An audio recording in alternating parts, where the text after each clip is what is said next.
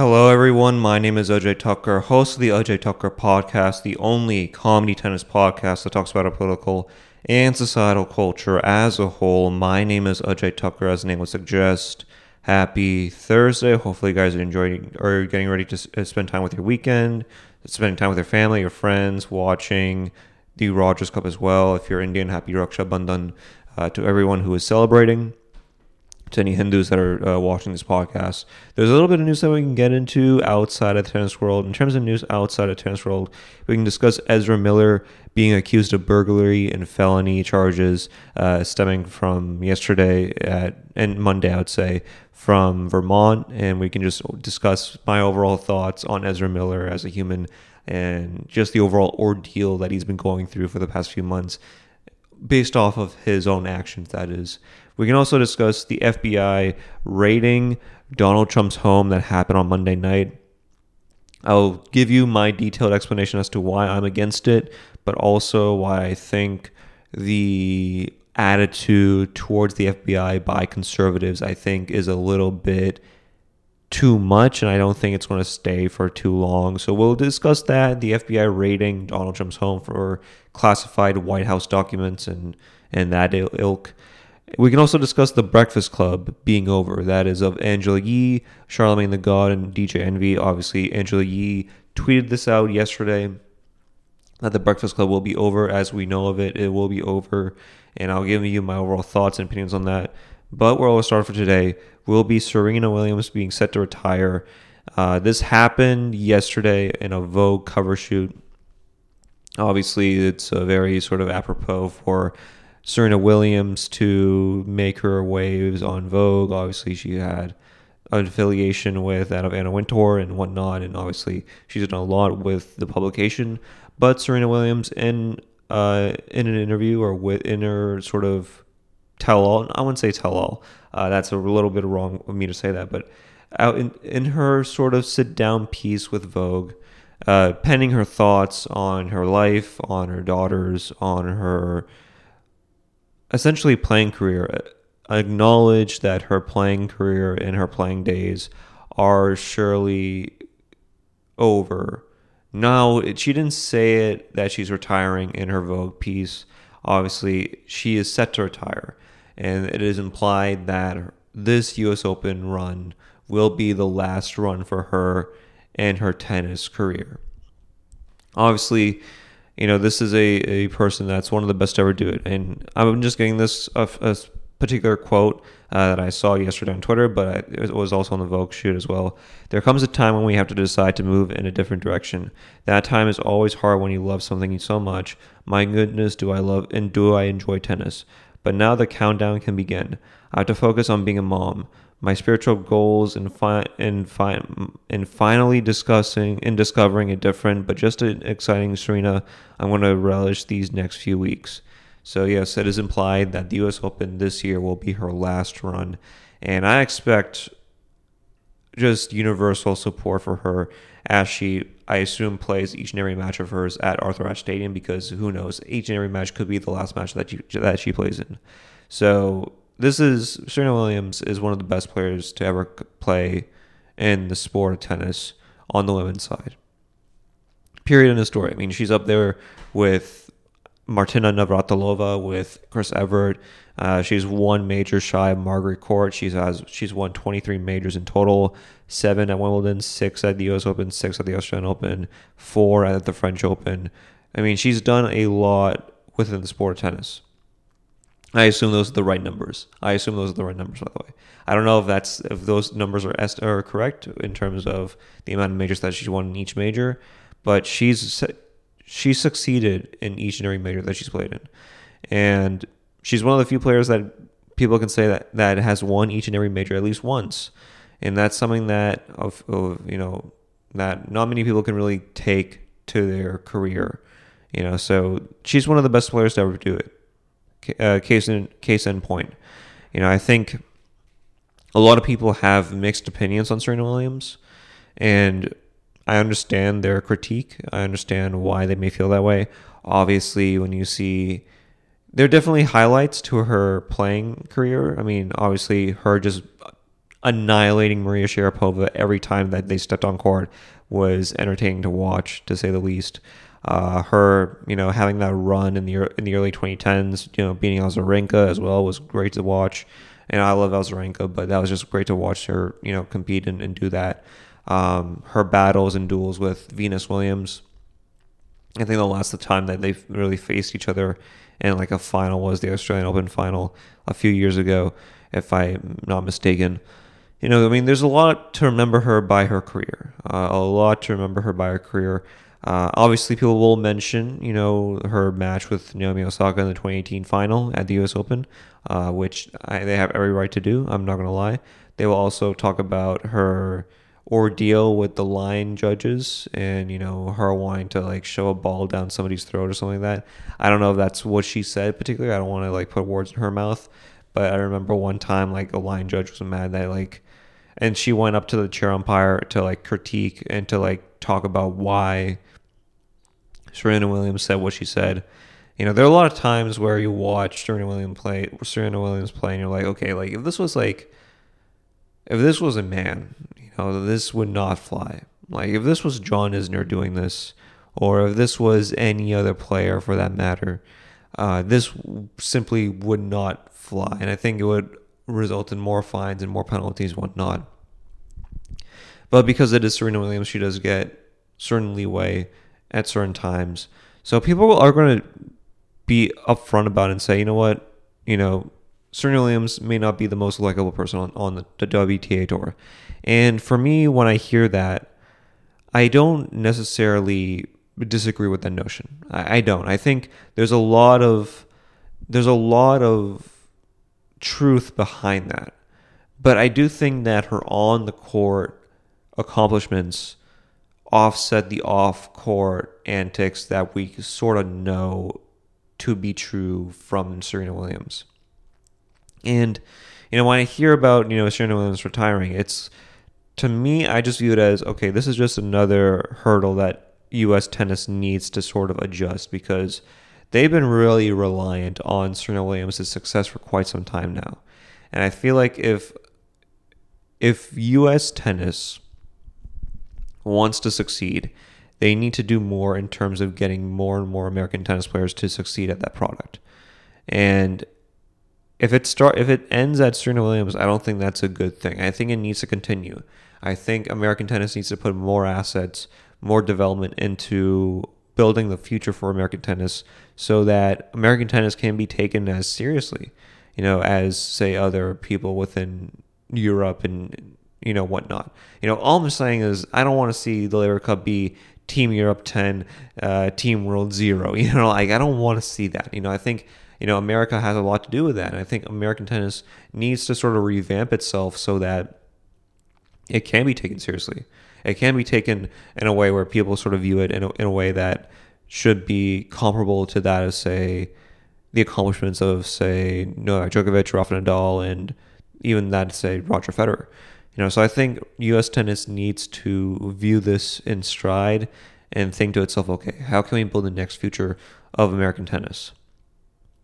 And that's what I think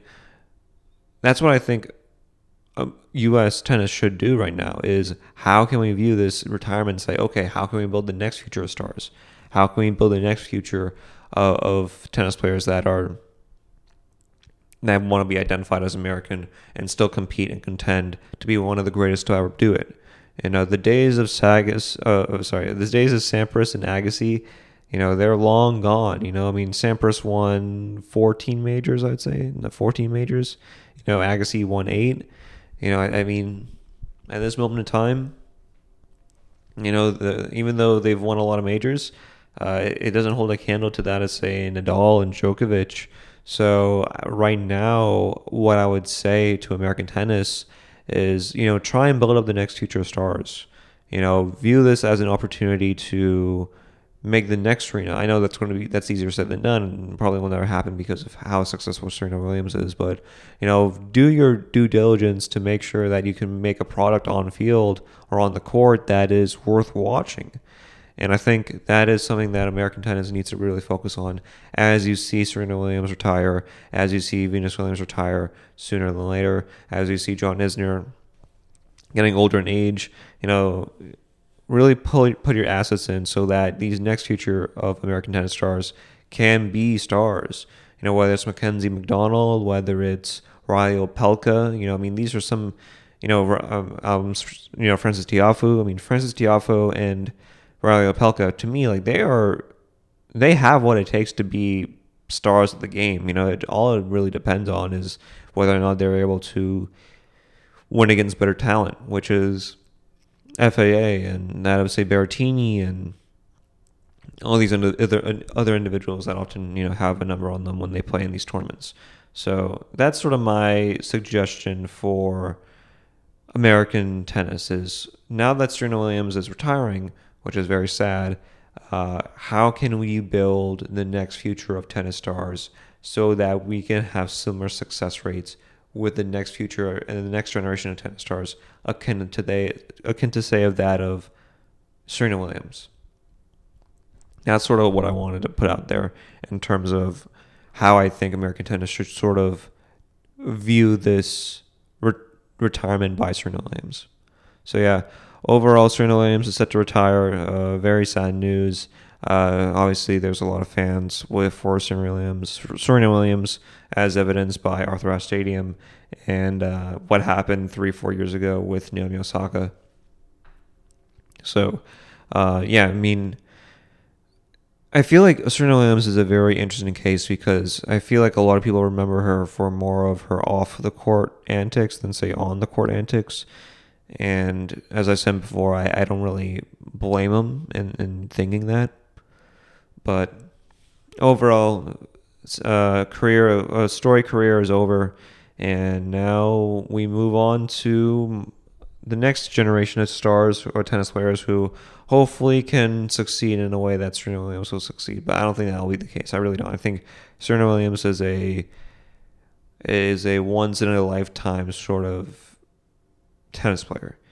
And I'll be honest with you, I feel like she was sort of checked out mentally after King Richard. I feel like King Richard, you sort of saw like a difference within her mentality towards tennis. I thought King Richard was sort of the swan song for her in terms of her on the court sort of productivity and whatnot. But it's to see her retire at the US Open, I think that's a fitting way to end it all. So anyways, that's my hot minute on Serena Williams. All right, so let's get into news outside of the tennis world. Obviously, I want to say this. Nick Kyrgios and Daniil Medvedev are playing today. I'm filming this on a Wednesday. I'm releasing it tomorrow on a Thursday. They're playing today, and if you did not watch this match, you're going to miss out. I highly, highly suggest you watch this match because this is going to be a barn burner. It's going to be 3 sets long. It's going to be the best of Nick Kyrgios serving, the best of Daniil Medvedev returning serve. You're going to see a lot of octopus shots by Daniil Medvedev. You're going to see a lot of smashes by Nick Kyrgios. This is going to be a great match. I know I'm saying this in the past because most of you are watching on Thursday, but man, oh man, you guys need to watch this match at the Rogers Cup. It is going to be a great, great, great, great match. I'm excited to watch this match. So that's your tennis minute for you guys. Let's move on to news outside of the tennis world. So the Breakfast Club is over. This is from Angela Yee. The Breakfast Club, as you know, it is officially over. And if you guys don't know the Breakfast Club, it is a morning radio show that happens in New York syndicated. That's New York and syndicated all across the globe, essentially. And the Breakfast Club is hosted by Angela Yee, DJ Envy, Charlamagne Tha God. Obviously, Charlamagne Tha God is like the main guy of that sort of group. But they've been doing it for the past 10, 11 years, 12 years, I would say, ever since the start of 2010s. And they've really been having a lot of great moments and viral moments that have spawned on Twitter and on YouTube and whatnot. I mean, when you think of the Breakfast Club, you think of, the Soulja Boy interview, you think of Birdman, you think of all these sort of characters in their interviews, and the Breakfast Club is over. Now, I don't know what Angela Yee means by this. Maybe it means that she's leaving and that DJ Envy and Charlamagne Tha God are staying, because I think they were re-upped on their deals and Angela Yee wasn't. I think that's what I can sort of deduce from what she tweeted out and what I sort of can infer.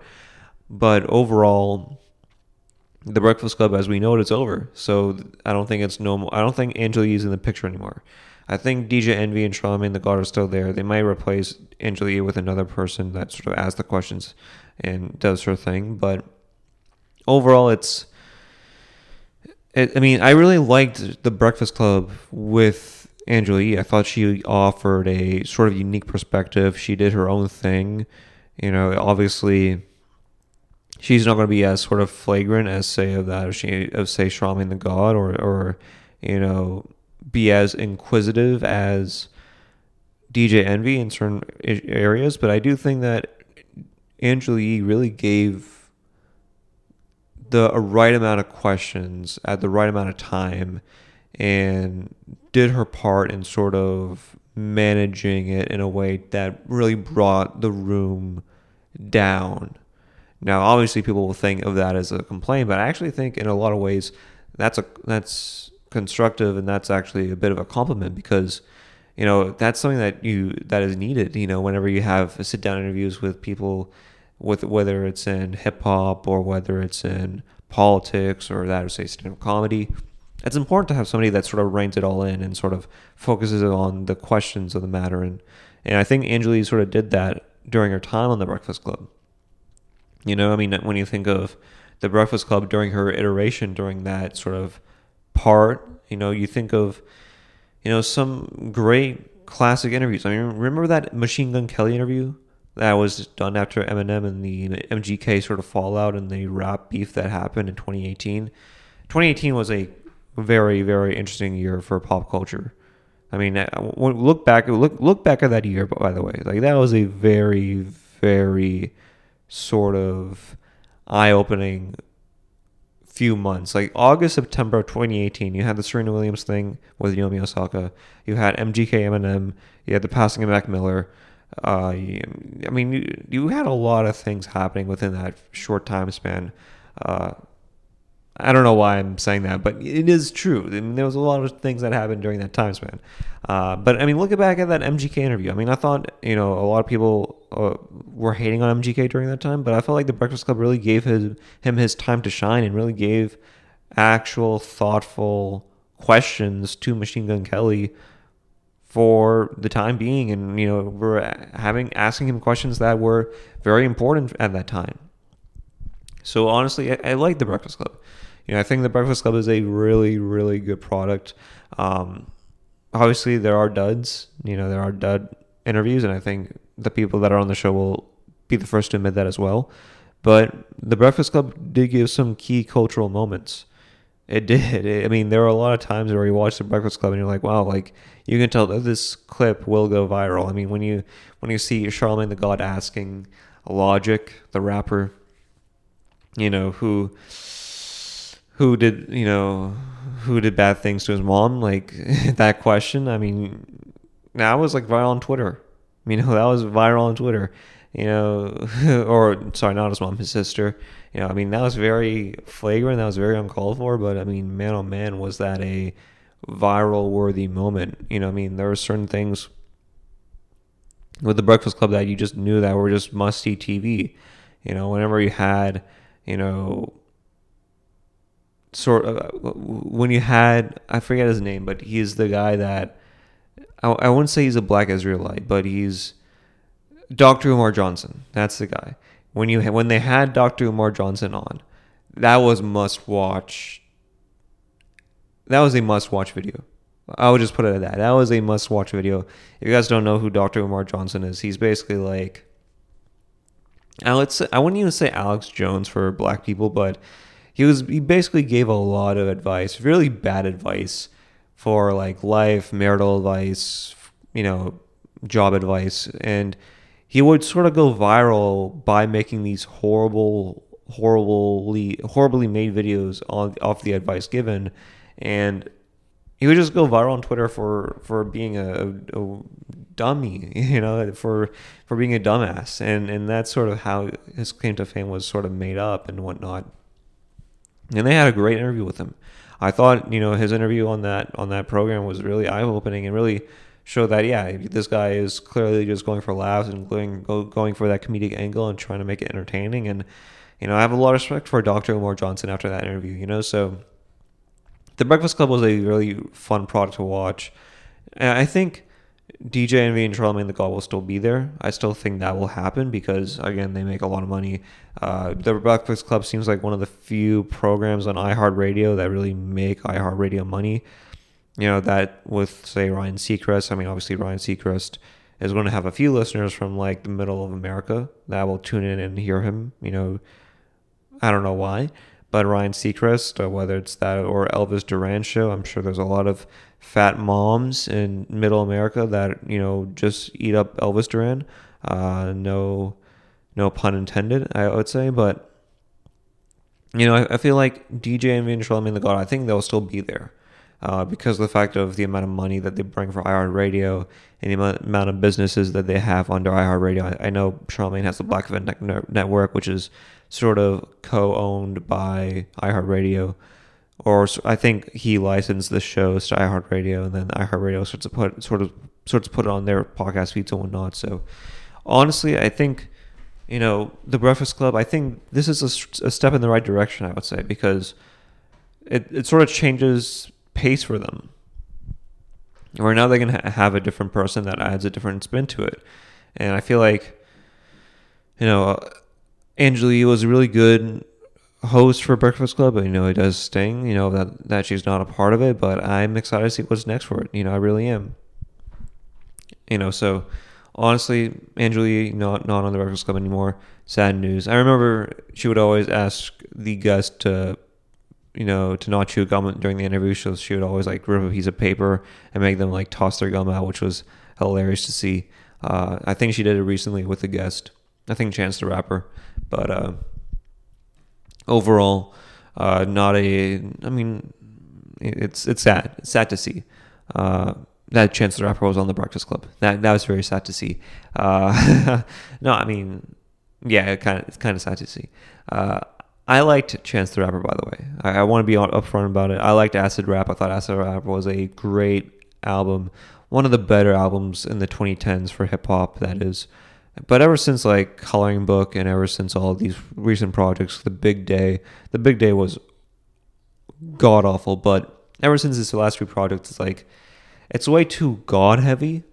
And don't get me wrong, I'm a religious guy. Like, I love it when people talk about God, but I feel like it gets to a point where it's just way too incessant.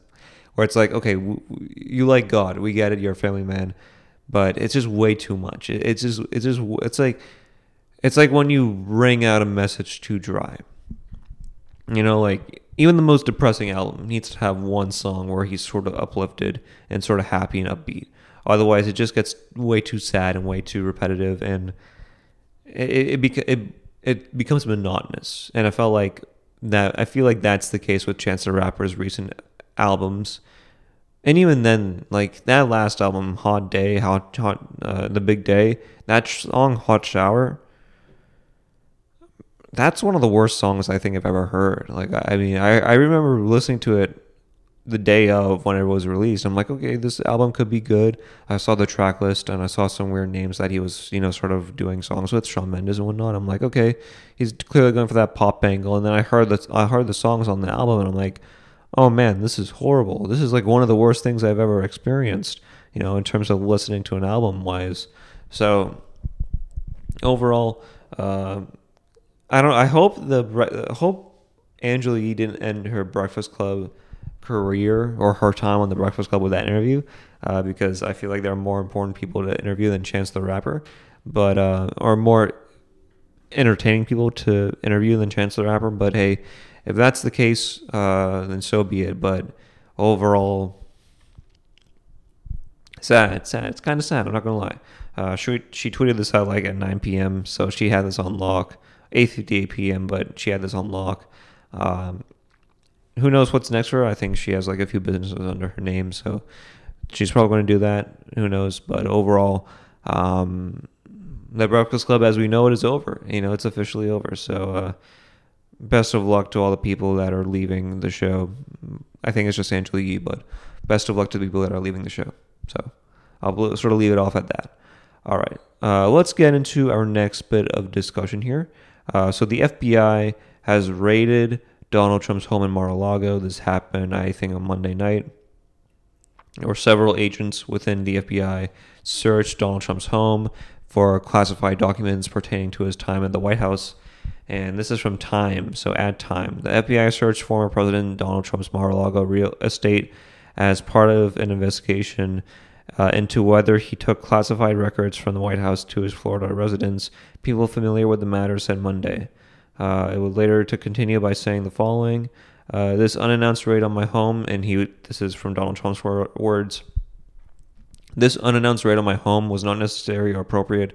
It is prosecutorial misconduct, the weaponization of the justice system, and an attack by radical left Democrats who desperately don't want me to run for president in 2024. I love how you added that last part in. The radical left Democrats, because anybody who knows the FBI knows that it's not run by radical left Democrats. Like, radical left Democrats want to disband the FBI and the CIA. They do not want to be in cahoots with the CIA and the FBI. But anyways, when he says that they don't desperately want him to run for president in 2024, I think he's right in that regard. I really do think so. I think this was a coordinated attack to inhibit him from running in 2024. Because in my opinion, and I made this abundantly clear a few podcast episodes ago, but if Donald Trump runs for re-election, he's going to win. He's going to win. If Donald Trump runs for president again in 2024, and if he announces his candidacy in 2023, he's going to win. You know, who's his biggest competition right now? Ron DeSantis, Mr. Israel, the guy who will do anything, if not everything, to benefit Israel, and will do anything, if not everything, to not really help out the people of his own state. That's the guy, Ron DeSantis. Now, I'm not saying Donald Trump is any better. I'm not saying that. I'm just saying that in terms of charm, in terms of charisma, in terms of getting people to hear what they want to hear, I feel like Donald Trump has a way better effect and a way bigger effect than that of, say, Ron DeSantis. And it's not even calculable. Like, whenever someone says, hey, maybe Ron DeSantis is going to win in 2024, I'm like, no, you're wrong. Like, that's just a wrong opinion to have. So when I saw this information and when I saw this news story, I saw a lot of conservatives going after the FBI and actively wanting to disband the FBI. I think Marjorie Taylor Greene tweeted that out, saying that we need to disband the FBI. And listen, I really want that to be true. Like, I think disbanding the FBI and putting the CIA and breaking up the CIA into a million pieces is the way to go. Like, I'm for breaking up intelligence agencies. But to me, when I hear this, all I can really think of is I think that this is just a flavor of the month for Republicans to be a part of. This is just another cycle of the culture war for Republicans. Now, I hope a lot of these Republicans are genuine with their belief on disbanding the CIA, and disbanding the FBI, that is. But we all know if you disband the CIA, you're disbanding the FBI. But for me, like, when I see this, it's like, okay, they're just moving on. They're going to move on to the next thing. Right now, it's the FBI. The next month, it's going to be back to trans athletes. 2 months from now, it's going to be about whether or not we should teach critical race theory in schools.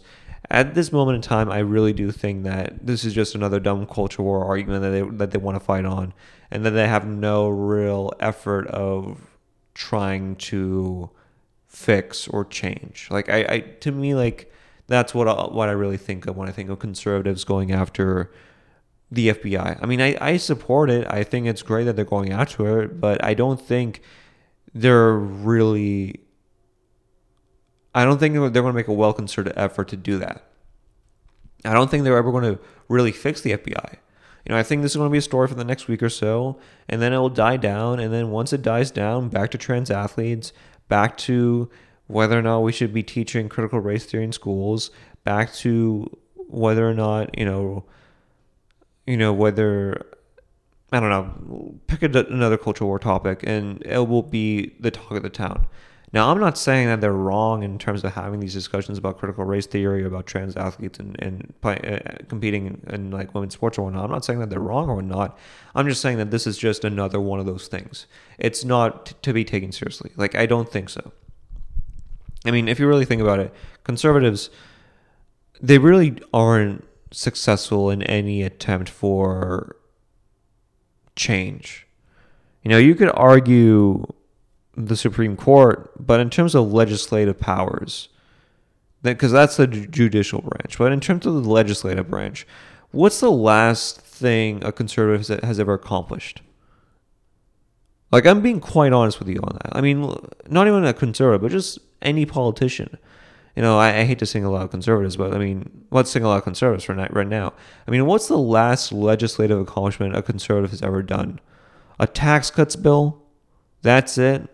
A tax cuts bill that made the middle class pay more in taxes and made the rich pay less in taxes? That's the last legislative accomplishment that Republicans ever done in office? Like, what's the last thing Republicans have really legislatively fought for? So do you really think that they're going to break up the FBI? Really? You really think so? I mean, I hope that's the case. I really do, for conservatives' sake. Because I think Republicans need to grow a spine. Same with Democrats, but for this purpose of conversation, I think that Republicans need to grow a spine, because they've been proven time and time again that they do not and will not fight for popular opinions that are within their own caucus, that are within their own coalition. So I think this is one of those things where they're just not going to really work on, which sucks, because I want to see the FBI disbanded. I want to see the CIA disbanded. I want to see the NSA disbanded. After seeing what they did to Edward Snowden, I want to see the NSA being disbanded. After seeing what they did to Julian Assange, I want to see the CIA being disbanded. I want to see these agencies that have ruined these individuals' lives be disbanded. That's the position that I'm on. For me, like, we all know that these agencies run the government. Let's stop acting as if Ben Sass, the senator from Nebraska, is running and doing legislative accomplishments within office. He's not. Let's stop acting as if Josh Hawley from Missouri is doing anything to better America. Let's stop acting as if Dianne Feinstein is doing anything to better America. Let's stop acting as if Amy Klobuchar from Minnesota is doing anything to benefit America. They're not at all. They never have. They never will. These agencies essentially run America. And if we really want to be more into it, we can also admit that, Saudi Arabia is also running the government. And I'm not going to lie, maybe even Ukraine at this point. I mean, think about the amount of aid that we've been giving Ukraine. I mean, there was a report the other day that we gave like billions of more dollars in aid to Ukraine. I'm like, why? I mean, every time I see Zelensky, he's on a Vogue cover shoot with his wife with a bunch of Benjamin Franklins on a desk. It's like, why are we giving more money to this nation? I thought they're in a war. Shouldn't they be in a war? Why is Zelensky having Vogue cover shoots if he's in a war? If he's in a war, why is he doing these Vogue cover shoots? It's like, I don't know. Anyways, that's sort of what I wanted to get into with the Donald Trump FBI thing. For me, like, I don't think the FBI should have raided his home. I don't think so. I mean, it's kind of evident that a lot of presidents do take classified documents into their real estate or their home. And if we're going to be quite honest with you, I mean, this is like sort of a Watergate scandal. Like, I feel like this should be in the same discussion as Watergate. And I'll be quite honest with you, I don't really see why Watergate was that big of an issue. So I sort of view this in the same way as Watergate, where I feel like people are making a big deal out of it. I feel like if this was back in the 60s or 70s, it would be a much bigger deal. But I don't think it's that big of a deal. Makes sense? Or I don't think it should be grounds for him being sent to jail or him, not being able to run in 2024. Honestly, I do think that this is a coordinated hit piece on Trump so that he doesn't run in 2024. I feel like this was a warning given by the FBI saying, "Hey, don't run. If you run, we're gonna pull all the stops for you to fail in ways that you'll never see before, that you never saw before in your 2016 run." I feel like it's gonna be like that with the FBI. I feel like these intelligence agencies do not want to have anybody who is on the outside, and I say that in terms of the way that he speaks and the way that he sort of puts his words out there. I don't think that they want somebody who is generally viewed as an outsider, even though he does do a lot of work for Israel, and he's basically a politician. When he was in office, he was basically Mitt Romney. He was no different than Mitt Romney, but I feel like they don't want another person like that in office ever again, and they'll pull out all the stops. They did it to Bernie Sanders back in 2016 and also in 2020. They did it to Ron Paul in 2012. They did it to Howard Dean in 2004, but Howard Dean sort of has changed ever since then. But still, they pulled the stops on Howard Dean. They've been proven, and they've been proven to essentially go after individuals that are viewed as outsiders. And I thought this was a warning shot on Trump saying, hey, do not run for president in 2024. Otherwise, this will happen. More of these incidents will happen, and we may even put you behind bars if that's the case. So I don't think that will be happening anytime soon, but I do think that could happen. So overall, those are my thoughts on the Donald Trump situation and on conservatives in general. I don't think that conservatives are really caring about this story as they should. I don't. I think they say that, hey, we should end this FBI, but it's only a week in.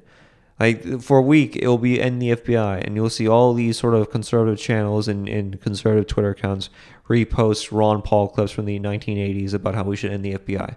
And I'm not saying that they're wrong or anything. I actually really much support them. It's just that they don't really care about it. They don't. It's no different than Democrats with defund the police. Every Democrat back in summer 2020 was so in favor of defund the police. And then a few months later, they realized that the approval ratings for defund the police were down, and then they gave it away as if they never really cared about it. So again, it's a flavor of the month for them. And the wheel's going to keep turning, and they're going to switch to a different topic that they find most suitable for their supporters. Just like how I'm going to do right now. So let's get into our next bit of discussion here. I think I sort of dry that topic out. Let's talk about some important news, some life-changing news, some news that will clearly shake up the world of entertainment. So Ezra Miller has been accused of burglary felony, and he's now set to testify in court. And this is going to be a fun trial to watch if it does happen to be public and open to the public. So this is from Variety. So as the Flash star Ezra Miller charged with felony burglary in Vermont. Ezra Miller, the embattled star of Warner Brothers' The Flash movie, has been charged with felony burglary in Stamford, Vermont. I thought Stamford was only in Connecticut, but it's also in Vermont, according to a Vermont State Police report. According to the police report, Vermont State Police were notified of a burglary complaint from a residence in Stamford at 5:55 p.m. on May 1st. Police found that several bottles of alcohol were taken from the residence while the homeowners were not present. After collecting statements and looking at surveillance videos, police found probable cause to charge Miller with felony burglary into an occupied dwelling. Police located Miller on August 7th at 11:23 p.m. and issued them a citation to appear in a Vermont Superior Court on September 26th for arraignment. According to a Rolling Stone investigation in June, Miller has been housing a 25-year-old mother and 3 children who are between the ages of 1 and 5 at the actor's home ranch in Stamford, Vermont. The property doubles as an unlicensed cannabis farm and has several firearms on the premises, according to the report. One source who spoke to Rolling Stone alleged that the 1-year-old child was found with a loose bullet in their mouth. It's unclear whether the Stamford properties are one of the same. This is the latest controversy to befall Miller, who has been at the center of scandals for the better part of this year. They were arrested twice in Hawaii this spring, once for disorderly conduct and harassment, and once more for second-degree assault. Miller is facing several allegations of abuse from different women around the world. I don't mean to laugh, but I just like to see mental illness being done like this. If you're going to be mentally ill, make it entertaining for me. That's the thing. If you're going to be mentally ill, if you're going to go above and beyond to be a character and to be this sort of figure that is hated, universally hated by everybody, be this. Be this. I want to see this happen. But anyways, Miller is facing several allegations of abuse from different women around the world, including choking a woman in an Icelandic bar and harassing another woman in her home in Berlin. Throughout Miller's arrest and controversies, the question of whether or not the solo Flash movie will be canceled or released in theaters next year has persisted. Last week, however, Warner Brothers Discovery CEO David Zaslav reiterated that The Flash is still a go, saying, "We have seen The Flash, Black Adam, and Shazam 2. We are very excited about them. We've seen them. We think they are terrific, and we think we can make them even better." After several delays, The Flash is currently set to hit theaters on June 23rd, 2023. Variety has reached out to Miller's representatives for comment, and I assume they didn't reach back to comment. So first and foremost, I want to say this: the movie is not going to. I don't think it's going to be out. I mean, there's a lot of scenes of Ezra Miller in this movie, so obviously they're not going to cut him out at all. I don't think that will be the case, but I do not think that this movie will see the light of day. If they can the Batgirl, I don't think that this movie will see theaters unless the movie is really good. If the movie is really well shot and really well made, then I think that will be the case where they put it on theaters. But I wouldn't be surprised if they dump it on HBO Max. You know, if the movie really does stink, like Wonder Woman 2 was a horrible movie, one of the worst movies ever made, in my opinion, at least. Don't watch it at all. But if it's really well made, I think it sees theaters. But if it's in the same vibe as, say, Batgirl, Wonder Woman 2, then I think they'll just put on HBO Max and have it on that platform in perpetuity. Now, I was laughing because here's the thing. When I think of Ezra Miller, and maybe this is just me, but when I think of Ezra Miller and what he's done recently, I really do sort of view him as in the same way as, say, like Anthony Jeselnik's alter ego character on stage. Like, there's a lot of similarities between the two of them. Where, like, I feel like they are like Tumblr's worst enemy. Like, I really do think so. Like, when you think of Anthony Jeselnik's alter ego on stage, you know, whether through his specials of Caligula or Find the Maternity Ward or That Say Thoughts and Prayers, it's very similar to that of, say, Ezra Miller. And I love to see it in comedy. Maybe in real life, not so much, but I just found that out. There's a lot of similarities between the two of them. But I'm excited to see this. I'm excited to see the trial if it does happen. I feel like they is very mentally unwell. That they sort of need to really sort of change the way that they move, that they sort of view themselves. And I think that they really need to take a step back and get some help. I really do think that that's the case for Ezra Miller. I think that's something that he really needs to do because they's actually a really good actor. I mean, I really enjoyed their performance at Perks of Being a Wallflower. I mean, that was a really good performance that Ezra Miller really gave in that movie. I mean, that was a pretty good performance on Ezra Miller. After that, I don't think that day was really that good after that, but still, I mean, that movie really showed the acting chops of Miller. Now, I don't think he's that good. I don't think they is that good to be defending, for us to defend them. I don't think they is that good for that, but overall, in terms of this, I mean, I just like to see Ezra Miller just go through shit. Like, I really like to see that. I really like to see Ezra Miller just go through this because they is the show. You know, they is the show. We need a show. We as humans need a show to watch. You know, we as humans need something to document, to be like, oh, you know what? Like, even though we may not be rich, even though we may not be in these movies, even though we may not be conventionally attractive, even though we may not have a jawline, we can still laugh and gawk at individuals that have all of that but still manage to screw up.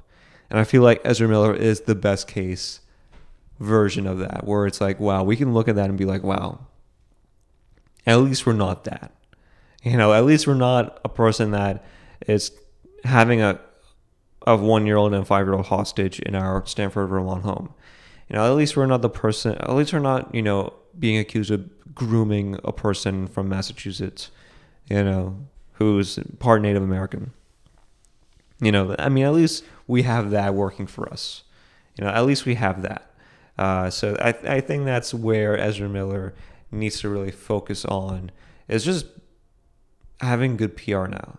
Just don't do anything. Like, get rid of the people that you are housing right now. Get rid of everybody that, is, sort of dead weight to you, I would say.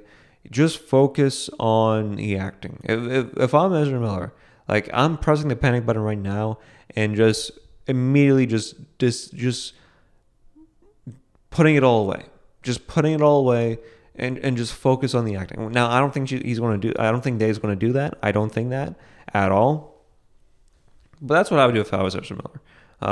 And also, obviously, get help. That's the most important part. But I do want to see him. I don't know if this is true or not, but apparently, like, there's a rumor over the past week or so that Ezra Miller has been running like a cult in Iceland.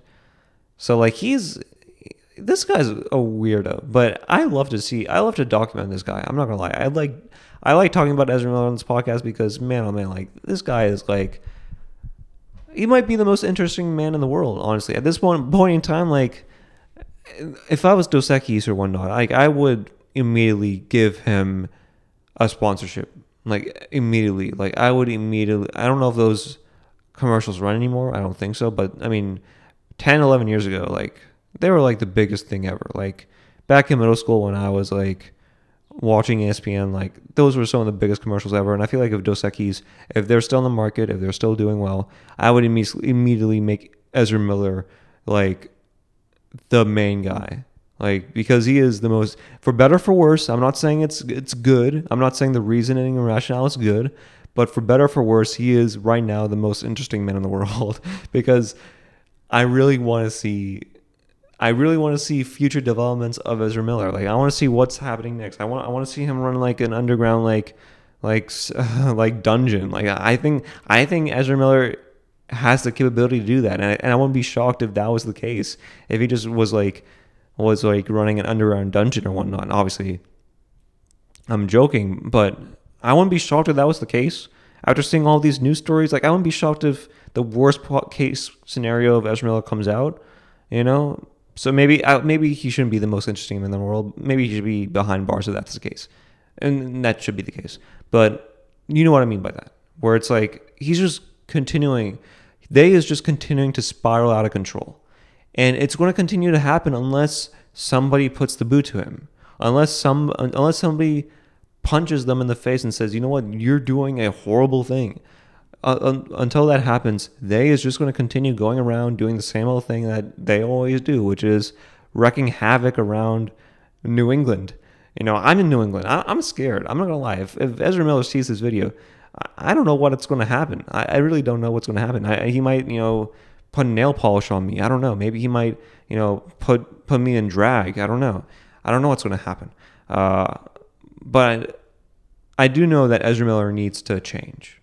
That I can say for sure. He needs to change. This is not good behavior. This is not something that a movie studio should be supporting. And I do think that if Warner Brothers does put out the movie, even if they don't want to admit it, it sort of is a support on his behavior. And I don't think that's really good. I don't think that's really good.